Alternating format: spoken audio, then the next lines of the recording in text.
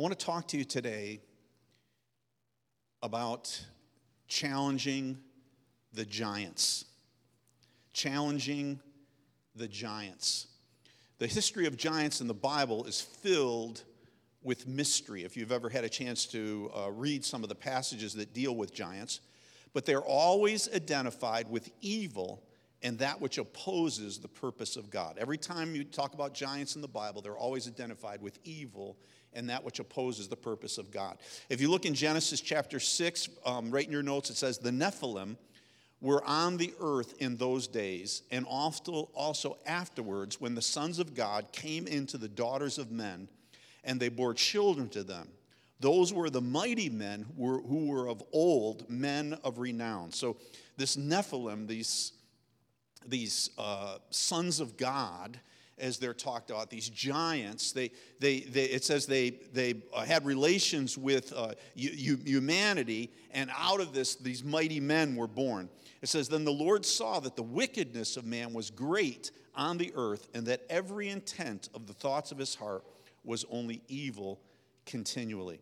Okay, so giant insight number one in your notes is this: there are no good giants in the Bible. Now, when I was raised up, I was raised to think about giants actually as kind of positive, kind of large, benevolent beings who tried to do good in different things. It probably was shaped by a commercial that used to be on television for the Jolly Green Giant. Anybody remember the Jolly Green Giant? Goodness in the valley, valley of the jolly, ho, ho, ho, green giant. And I spent a lot of time in front of the television as a little kid. And happy giants and this kind of thing. But when we look at the Bible, there are no good giants in the Bible. Now, there are two classic lessons on facing giants. The first lesson is the story of the 12 spies. And this is found, you remember the story where the children of Israel have left Egypt and been led by God to the land, which is their possession, the land of Canaan. And they send 12 spies in to check out the land for 40 days. And the land is incredibly blessed, but it also has inhabitants who are giants. Sometimes you'll see a little sculpture or a little wooden sculpture of two men carrying a stick between them with a giant cluster of grapes between them. And this is this picture of them, the spies, returning, showing that the promise of the promised land was here. It was right here, this fantastic cluster of grapes. Look at Numbers 13 here in your notes. It says this: thus they told him and said, we went into the land where you sent us, and it certainly does flow with milk and honey, and this is its fruit. And he shows them the cluster of grapes. Nevertheless, the people who live in the land are strong, and the cities are fortified and very large. And moreover, we saw the descendants of Anak there. Now, the descendants of Anak are related to the Nephilim. That's they're part of that grouping there. Amalek is living in the land of the Negev, and the Hittites and the Jebusites and the Amorites are living in the hill country, and the Canaanites are living by the sea and by the side of the Jordan. So there's all kinds of enemies there, but particularly these giants.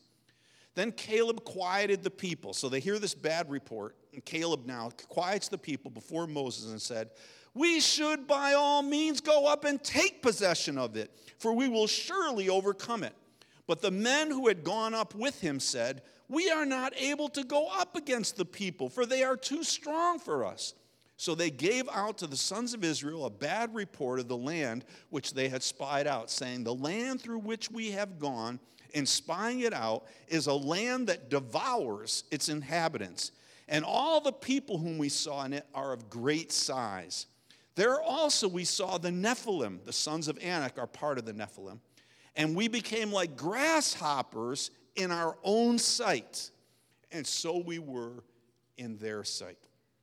Okay, giant insight number 2. Giants always stand in the way of the people of God fulfilling the purpose of God. Okay, so this is just a reality that you got to get a hold of, is that every bit of destiny, every bit of mission that you get in your heart as you're sitting under the teaching of the Word and as you're encouraging each other in the dorm room and as you're capturing vision in the prayer room and seeing everything that you have inside. Maybe you have a dream of being a missionary. Maybe you have a dream of being a pastor. Maybe you want to touch youth. Maybe you want to be a teacher of the Word of God. Whatever your dream is, between you and your dream dwells a giant. There is always a giant between you and what it is that you feel God wants you to do. And this is absolutely critical. Anybody who does anything for God must face giants. It's just there. Okay, giant insight number 3 we get from this passage. Giants amplify insecurities. You know, there's that interesting line that's in there. It says this: we became like grasshoppers in our own sight, and so we were in theirs. So he says when we saw ourselves in front of them, we felt like little bugs in front of them. And we were that way in their sight, but you know what? We were that way in our own sight. We saw ourselves. Whatever insecurities you have, when you are going after the thing that God has put in your heart, when you're going after the mission, the purpose, the calling, maybe the calling is simply for you to finish here at Elam, right now. I mean, keeping it right where we're at in this situation. Whatever God has put inside of you, that mission, that call, that purpose, there's a giant between you and the fulfillment of that purpose, and that giant amplifies every insecurity that you have. Anything in you that is afraid, what will people think? What if I fail? Anything in you that feels guilty? You know what I'm talking about? I mean, being at Bible school, I think you really have lots of opportunity to feel guilty. Don't you think so? You get all excited and say, oh, I'm going to pray in the morning, and you get up a few mornings and, with a lot of energy and things like that, and then you kind of die out, and you kind of get that feeling like, oh, man, I'm such a failure, or maybe you try to read your Bible through in a year. I've just restarted my reading the Bible through in a year, and Genesis is pretty good. I really like Genesis. It's like I really get a good head of steam up there. And I really like Exodus, too, at the beginning. The Exodus is really good. And then you roll into tabernacle construction. Does anybody know what I'm talking about? And it's so many, gold rings and, gold sticks and this thing and, gopher wood and all this stuff. And you really start slowing down there in the end of Exodus, and then you bang right into Leviticus, right? Nothing like sacrificial, first 5 chapters, and then a lot of us never get any farther than that, right? We get wiped out. So you feel guilty, Anything in you that has low self-esteem. I'm not good enough. I'm not smart enough. I'm not pretty enough. I'm not strong enough. Anything in you that has low self-esteem, your giant will amplify that thing in your mind. And anything in you of doubt, that thing inside of you that says, I'm not sure God will back me up. I realize there's a chance here, there's an opportunity, but I'm not really sure. If I step out, will God back me up, or am I going to be out there by myself? Am I going to be standing in front of a giant filled with all my insecurities with God not with me, right? Anything of doubt, all of that stuff gets magnified. And this is exactly what happens in this story. And the people of Israel shrink back from the challenge. They end up wandering in the wilderness for 40 years while the faithless generation dies out, except for Joshua and Caleb. They shrink back. In a few months, we'll be having our graduation. It'll be my last graduation as the president of the school. And I will say something at the end of the graduation that I say to every group. And I ask them to all stand up and to say out loud, I will not shrink back. I will not shrink back. Because this is, what I'm talking about to you right now is just so basic. It's so basic in this battle that we're involved in. Okay, so eventually Joshua leads them into the promised land. We know that story. But the giants don't stop. Joshua 11:21, look what it says. It says, and then Joshua came at that time and cut off the Anakim, right? So the Anakim are the giants again. From the hill country, from Hebron, from Debir, from Anab, and from all the hill country of Judah and all the hill country of Israel. Joshua utterly destroyed them with their cities. There were no Anakim left in the land of the sons of Israel. Only in Gaza and Gath. We end up meeting another one of these giants from Gath a little bit later in the story. And in Ashdod some remained. And so Joshua took the whole land according to all that the Lord had spoken to Moses, and Joshua gave it for an inheritance to Israel according to their divisions by their tribes. Thus the land had rest from war. So we've talked about this question before. Why does God make us fight for our promises? And Judges chapter 3 gives us a little insight into this. But the simple reality is this. There is something that develops in us when we fight for our promises that doesn't get there any other way. Once you have it, it cannot be taken away. And so what am I talking about? So God says to us, he says, okay, here you are. Here's where you are. Here's where your promise is. Between you and your promise, it's always this way. There's a giant standing there. And this giant paralyzes you. This giant makes you feel insecure. This giant is standing there. And he says to us, if you want the future that I have for you, you have got to fight this giant. There's no, you think to yourself, well, could I just hide for a little while? Maybe the giant will go away and then I'll run into my future, Maybe, he says, no. He says there is, and the reason is that the very battle with the giant does something in you that is necessary for you to fulfill your destiny in the future. If you don't have that battle, if that thing does not take place, there are things that are worked in you that will not get worked out. Things that will deal with your fear. God's not given me a spirit of fear, and something that word will become alive to you. Things that deal with your guilt. There is therefore no condemnation to those who are in Christ Jesus. And something will be built up inside of you. Theling with your low self-esteem, dealing with your doubt. If God's for me, who can be against me? There's something that gets built inside of us. And so we thought that the giants were there to destroy us, but the Lord teaches us that they're actually there to teach us. Or another way to say it, giants are target practice. Right? The giants that are in your life, that are ahead of you, are target practice. You have got to fight against them. You have to battle against those giants, or you cannot fulfill your destiny. I don't care who you are, what your situation is, guest or people here regularly. There is between you and the purpose of God something that has to be defeated for you to fulfill your purpose. Okay, so going on in our notes. The second classic lesson on facing giants is the story of David and Goliath. These are not new ideas. David comes to visit his brothers who are soldiers in Saul's army. He finds the army stopped in its progress by a challenge that no one is willing to take. A giant is mocking God and his people for 40 days, morning and evening. He gives this challenge. Let's see what he says. This is the challenge from Goliath. He stood and shouted to the ranks of Israel and said to them, "Why do you come out and draw up in battle array? Am I not a Philistine, and you servants of Saul? Choose a man for yourselves and let him come down to me. If he is able to fight with me and kill me, then we will become your servants.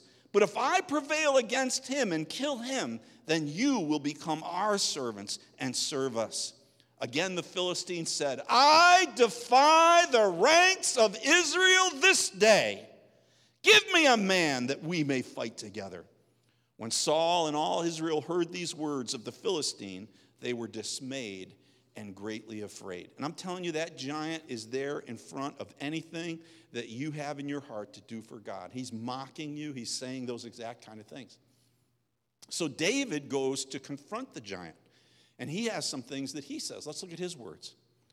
Then David said to the Philistine, "You come to me with a sword, a spear, and a javelin, but I come to you in the name of the Lord of hosts, the God of the armies of Israel, whom you have taunted. This day the Lord will deliver you up into my hands, and I will strike you down and remove your head from you. And I will give the dead bodies of the army of the Philistines this day to the birds of the sky and the wild beasts of the earth, and all the earth may know that there is a God in heaven, and that all this assembly may know that the Lord does not deliver by sword or by spear, for the battle is the Lord's, and he will give you into our hands." And then it happened when the Philistine rose and came and drew near to meet David. I love this line. That David ran quickly toward the battle line to meet the Philistine. So here's this giant, and David says, I'm going to come against, and the giant says, "Okay, you little," and he starts running toward him. And David doesn't go, let me hide behind this rock, I'll get on the other side and kind of, like this while the giant. David runs at the giant, and he risks everything on a moment that he's going to swing this stone, and the stone is going to fly out and hit this giant. I mean, what happens to David if the stone misses? Right? They're running out, at each other. David, and goes by the, I'll tell you what happens. That's why he picked up 5 stones. He would have put another one in there, and he would have swung again. How about you? If you missed, maybe you would just lay down and go, "All right, I knew I was a loser. I knew I would never be able to accomplish anything. I knew, that I could not be used by God. I knew I had so much guilt and failure and discouragement in my life. I knew it was worthless. Just kill me now." Right?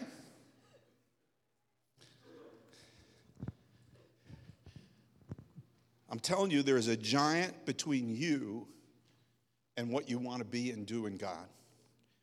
Giant insight number 4 in your notes. Giants mock us and accuse us. Now, you may be looking at your life right now, and you may be wondering, how do I know? How do you know when you're facing a giant-sized problem? Okay, here are some things that we see if we're facing a giant-sized problem. Number 1, it paralyzes you. When you're facing a giant-sized problem, when a giant-sized problem comes your way, it paralyzes you. It's like if you've ever had a massive homework assignment, that you just looked and it was like you couldn't do anything. You couldn't just start, just begin. Begun is half done, something I had to tell myself 1,000 times. Just start, right? But it paralyzes you. Second thing we see is it's not a fair fight. That is, a young man going against a giant, a skilled, experienced warrior going against a shepherd.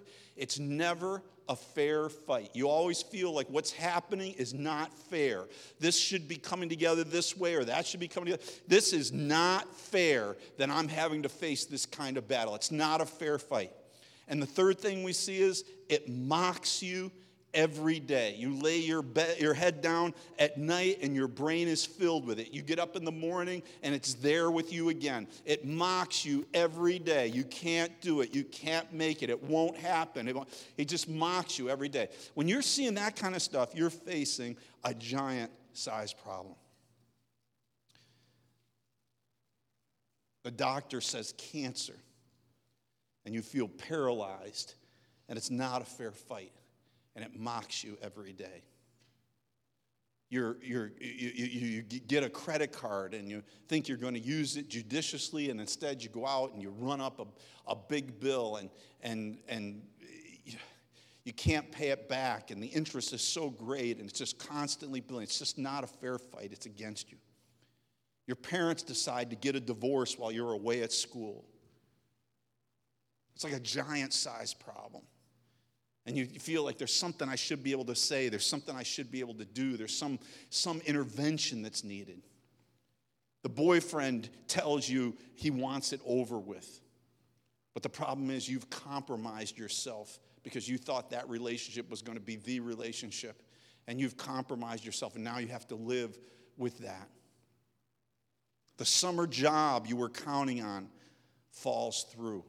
How are you going to pay for school? What's going to happen? Giant-sized problem. It paralyzes you. It's not a fair fight, and it mocks you every day. Giant insight number 5. Giants must always be defeated by warfare. To get your promise, you must defeat enemies. Who are already possessing the land. They're already in the ground that you're supposed to be taking. That's the way God is. He doesn't give us ground we already possess. There's ground that something else possesses that he says, I want you to go in and take that ground away from that one.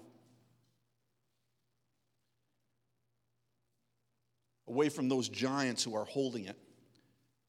Okay, so in your notes, there are 3 keys to fighting giants revealed in these passages. Let me give them to you. So if any of you, and are any of you, as you're listening to me, you're kind of going, I can see a giant in my life. Do you have a giant, something that's standing between you and, okay. I'm going to give you the key now, how you break through, okay, what you have to do. 3 keys to fighting giants. Number 1, you have to believe the promise belongs to you by divine right. This is what Caleb says. We should by all means go up and take possession of it, for we will surely overcome it. You have to believe the promise belongs to you by divine right. It would be like, if you thought of it like possession of land, right? Here's this land that somebody has moved into and taken over, but the reality is I inherited that land. That land belongs to me. Now, when I go to that place, when I talk to the authorities, when I interact with anybody, I come in and I say, hey, look here, I inherited, I have the title to this land. Somebody else is on this land. This is mine. I own this land. This is not right. Everybody should be working with me to get this cleared out of here because this land belongs to me. See? The person who does that, they have the right. They feel deep inside of themselves, I have the right to this. This belongs to me. It's my inheritance. Something wrong is happening here. Something's being taken away from me that is rightfully mine. There should be something stirred up inside of you when you look at that ground God has given you, knowing it's your inheritance. But God says to you, I want to use you as a youth pastor sometime in the future. And here you are where you are. And between you and that is a giant. And there should be something inside of you. It sounds, it can easily sound arrogant. It can easily sound demanding. But there should be something inside of you that says, you know what? This is mine. This is mine by divine right. God spoke it to me. You have no right to stand between me and this thing that God has put inside of my heart. You have to believe that the promise belongs to you by divine right. The giant says he's the rightful owner. You're standing there going, no, that belongs to me. He says, no, it belongs to me. I'm the owner. Or the giant says, you used to be the owner, but when you failed, you gave up ownership. When you messed up and you fell in this certain way, you gave up ownership at that time. It doesn't belong to you anymore. That's what the giant tells you. Or the giant, maybe he says to you, you misunderstood God. He wants you to share it with me. You can have some of it and I'll have some of it. See, this is the giant standing between you. You have to believe the promise belongs to you by divine right. That's where you got to get into the Word and you got to speak the Word. In some cases, you need to memorize some scriptures. You need to get a hold of something so that you've seen it happen. I know you have, even since you've been here at school, where maybe you had a fear in your life, and then now you go, for I do not have a spirit of fear. There's something has has come into you where before fear used to slap you around and dominate you, but something has come into you where you've taken a stand, and you know by divine right, fear is not a part of my life. You feel that thing. Or maybe it was about guilt. It was for me. There is therefore now no condemnation, not a little condemnation. There is no condemnation. But what I failed 10 times, there is therefore now no condemnation to those who are in Christ Jesus, right? And there's something inside of you that you realize the promise has become alive to you and real to you. And it's greater than all of your failure. It's greater than all of the negative things that would come against you. You believe it, right? The promise belongs to you by divine right. Okay, number 2. You have to believe that God will empower you to get it. The battle is the Lord's, he says, and he will give you into our hands. The battle is the Lord. God will, I'm not in this thing alone. See, the enemy will try to do everything he can to make you feel that you're in this thing alone, that God is not with you in it. He was with you in it, but then you failed. You messed up. You committed a sin. Now God's not with you in it anymore, and you're out there by yourself, You're never going to run. Listen, you are never going to do what David did. When the giant runs at David and then David runs at the giant, you are never going to do that unless you, down in your gut, deeply believe God is with me in this fight. If you look at yourself and you kind of say, well, God's not really with me. I've messed up too many times. I just am not good enough. I'm not the right stuff. These other people, I look at them, I don't know how they do what they do. I'm not the right stuff. God's not really with me. How can you possibly have the courage to run at your giant if you're looking at yourself and you're saying, I can't, I don't have it. I've got too much weakness. Listen, the circumstances will tell you it can't be done. Your friends will tell you it can't be done. Your history of past failures will tell you it can't be done. But God is for you. God is for you. He sent his son to die on the cross so that your sin would never become a barrier to his purposes and to his calling and to his destiny. He's made a supply. Where sin did abound, grace did much more abound. Think of it like sin, like you take your little shovel and you dug a little hole here, like when you were a little kid digging in the sand. There's your sin. He puts a mountain of grace on top of that little hole. Nobody can see your little hole anymore. He's with you in all your weaknesses, the foolish things, the base things, the despised things, the things that are not. He has chosen that he might nullify the things that are. And then number 3, the third thing you need to do to fight a giant is you must take a step of faith to kill a giant. You've got to do something. You've got to do something. David ran quickly toward the battle line to meet the Philistine. I don't know what it is you have to do, For me, many times when I was fighting giants of assignments, it was to do something. I had to do something. I had to go just get the book. I couldn't read it yet or anything, but I would just go get the book. I had to read a little section of the book. And if that's all I could do, I would read a little section. But I had to do something. And there was something about the act of me going for it, of me stepping out, of me moving in that kind of way that caused things to come together. And bam, things begin to open up. Okay, looking in your notes, what this warfare looks like in your life, okay? So here's your life. Here's what it looks like. It starts out like this. God gives you a promise. The promise I'm taking is Philippians 4:19. And my God shall supply all your needs according to his riches and glory in Christ Jesus. Maybe some of you look at your life and your family has been bound by poverty for years and you've been held back in many different ways. And here this promise comes to you. My God will supply all your needs according to his riches and glory in Christ Jesus. But this promise is opposed by a giant called lack. That's his name. Put the giant's name down. Lack. And this is what lack says. Lack says, what makes you so special that you should be blessed? That's what lack comes to. You say, God has promised he's going to supply all my needs according to his riches and glory. And lack looks at you. He's the giant that stands in front of you. He says, what are you, arrogant or something? What makes you think God is with you? What is there about you? That's what lack says. What makes you think you're so special? Lack says, look at your past. You have never prospered much. Lack is standing in front of you. Lack says, you tried to improve your situation before and you failed. Remember, you tried to get that little business idea going. Remember, you tried to get that job and if things fell apart. You've tried to make things better in the past. You said you were going to save a certain amount, but you never did. You have failed. Lack says, listen to your friends. Don't you understand the risk you're taking? You can't do this. You're taking a risk. Who knows what will happen? People will tell you all the time, don't take risks. Okay, so what do we say you have to do? Number one, you must believe the promise is yours. You must believe that God will empower you to get it.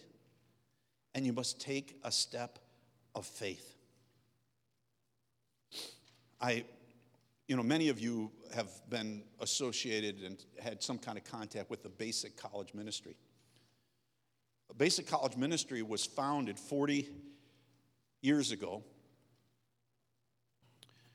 when I went up to Oswego, New York.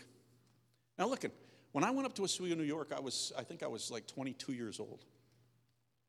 I was graduated from Elam, and I went up to Oswego, and God had put it in my heart to do something to reach college students. I walked onto the Oswego State College campus. Who the heck was I? I was nobody. And I started reaching out. The church I went to work with I remember the first evening service I went to had 6 people in it.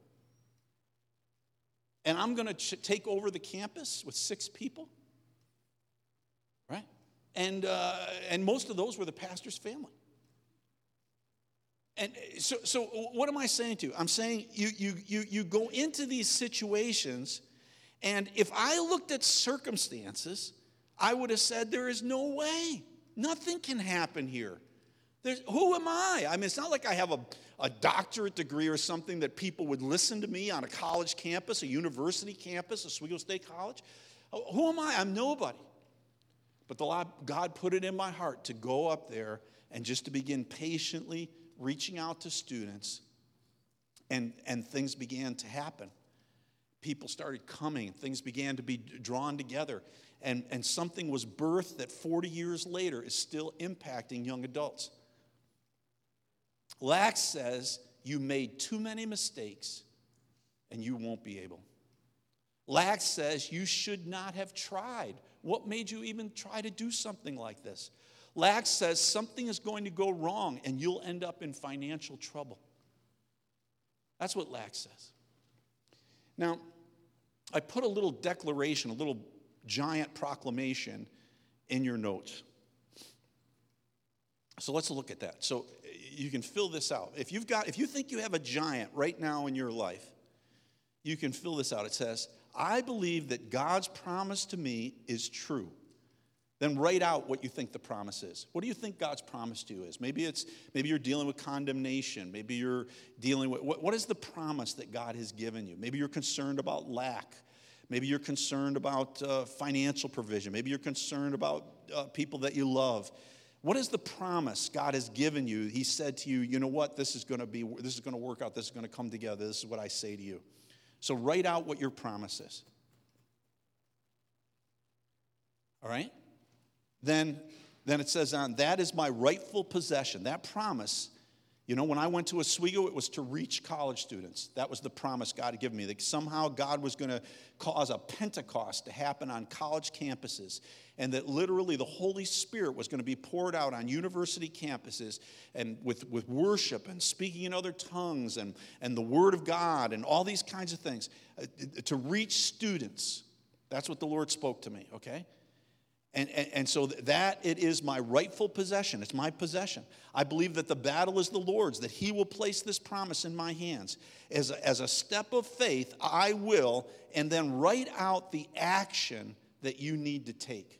For me, I went to Oswego, New York, got a job selling clothes there, and went up on campus and started reaching out. And then within a couple of months, the Lord spoke to me, give up your secular job and just go full-time reaching students. I said, I have no money. How is this possible? But the Lord said, go ahead and do it. And I went ahead and did that, turned in my 2 weeks notice. On the last day of my 2 weeks notice, I came to the mail. Nobody knew what I had done in terms of outside of Oswego. I came to the mail and got a letter from a teacher in my high school that said she felt the Lord had spoken to her that she was to begin to support me in my ministry up in Oswego. She didn't even know what I was doing. She said, I'll send you $50 a month from then on. She sent me $50 a month for over 30 years. Come on, somebody say amen.